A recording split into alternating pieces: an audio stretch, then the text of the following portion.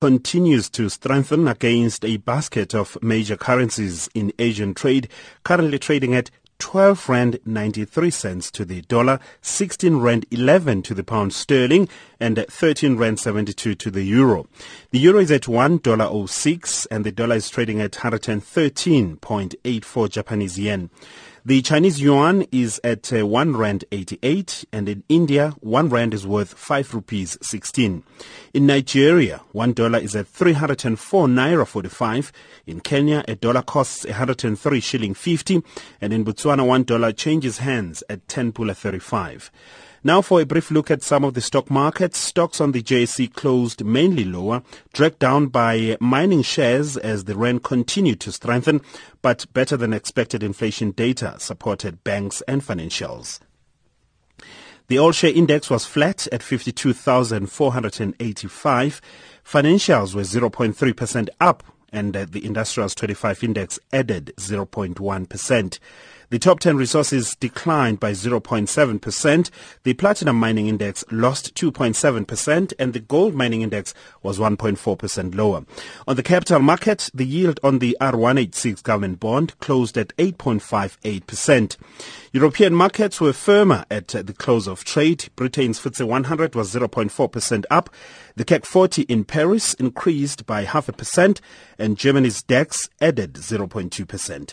Markets in the U.S. closed higher, with the Dow Jones gaining 0.4%. U.S. retail sales rose more than expected in January, coming in at 0.4%, and consumer prices rose 0.6% in January, recording their biggest gain in nearly 4 years. This is boosting prospects of an interest rate increase from the U.S. Federal Reserve next month. Asian stock markets are mixed at this hour. Japan's Nikkei has so far declined by 0.6%. Hong Kong's Hang Seng is 0.4% firmer, and mainland China's Shanghai Composite Index has added 0.2%. Australia's ASX All Ordinaries Index is 0.2% down, and the Sensex on India's Bombay Stock Exchange is 0.1% up. Let's take a look at the commodities market now. Gold is trading at $1,235 an ounce, and platinum is at $1,011 an ounce. The price of Brent crude oil is at $55.75 a barrel.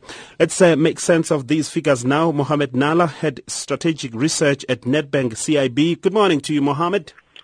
Morning, Bongwi. Morning to the listeners. It's going to sound odd. You work for Nedbank. Nedbank is not implicated in this whole bank collusion saga, but 3 banks in South Africa and 17 international banks coming together, colluding, we're told, to rob the poor rand. How is the market reacting? Look, thus far we haven't yet seen a massive reaction come through in terms of the stock prices of those banks that are mentioned in the Competition Commission's press release. Perhaps the reason for this is that there's still a fairly lengthy process following this. Effectively, the regulators have been notified, the banks have been notified, and now they will go through into a series of hearings, make representations, and so forth. This is effectively, Bongwi, it's not necessarily new news. I think the list of banks that are implicated is certainly new, but it is the culmination of an investigation that has been ongoing for a series of months. In fact, I think the first time I'd actually seen it was earlier last year. So let's see how it pans out. But yesterday we certainly didn't see the reaction come through in the share prices of those banks mentioned thus far. SA inflation eases, but retail sales remain downbeat. Yes, if you look at SA inflation, we had expected the December print to be the peak. In fact, we had prior to that expected the November print to be the peak, and the December number was a massive upside surprise. So quite encouraging that the January number surprised to the downside at 6.6%. Something that does obviously bear mentioning is that we're still quite significantly above the upper end of that 3 to 6% target range from the Reserve Bank. The big upside surprises, or contributors rather, to the CPI number remaining food inflation, which I still think is a lot more elevated, even relative to my own expectations, which are still quite bearish. They're still in the solid double digits. But then we also had a fairly large contribution come through from transport inflation. Remember, we had a petrol price increase in the latter part of last year and early this year, and that's obviously filtering through to the inflation basket. Our expectation is for inflation to return within the 3 to 6% band, probably by around the middle of this year. But that's likely going to keep the SARB fairly cautious.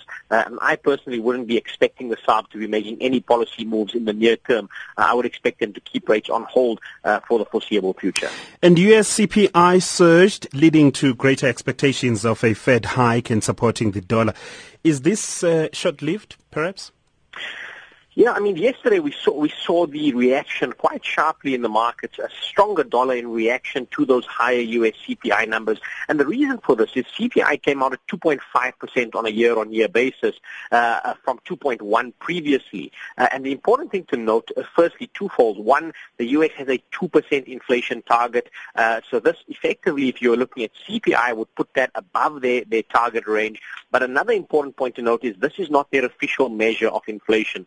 The Fed targets another measure of inflation that's called PCE, and that at this point in time still remaining below the 2% mark, but maybe on the next print we could possibly see that head above 2%. That's causing a bit of a stir in the market. We saw the dollar strengthen intraday, but then, as you correctly mentioned, it was fairly short-lived, and thus far we've seen the dollar pull back, give back those gains. That's led the rand significantly stronger. You've mentioned the rand in your intro there. I spoke to it to that point yesterday with Sakina at quite some length. We've now broken below 13, and this opens up a technical level of between 1280 and 1250. We'll be watching for a test of those levels to the downside, certainly in the shorter term.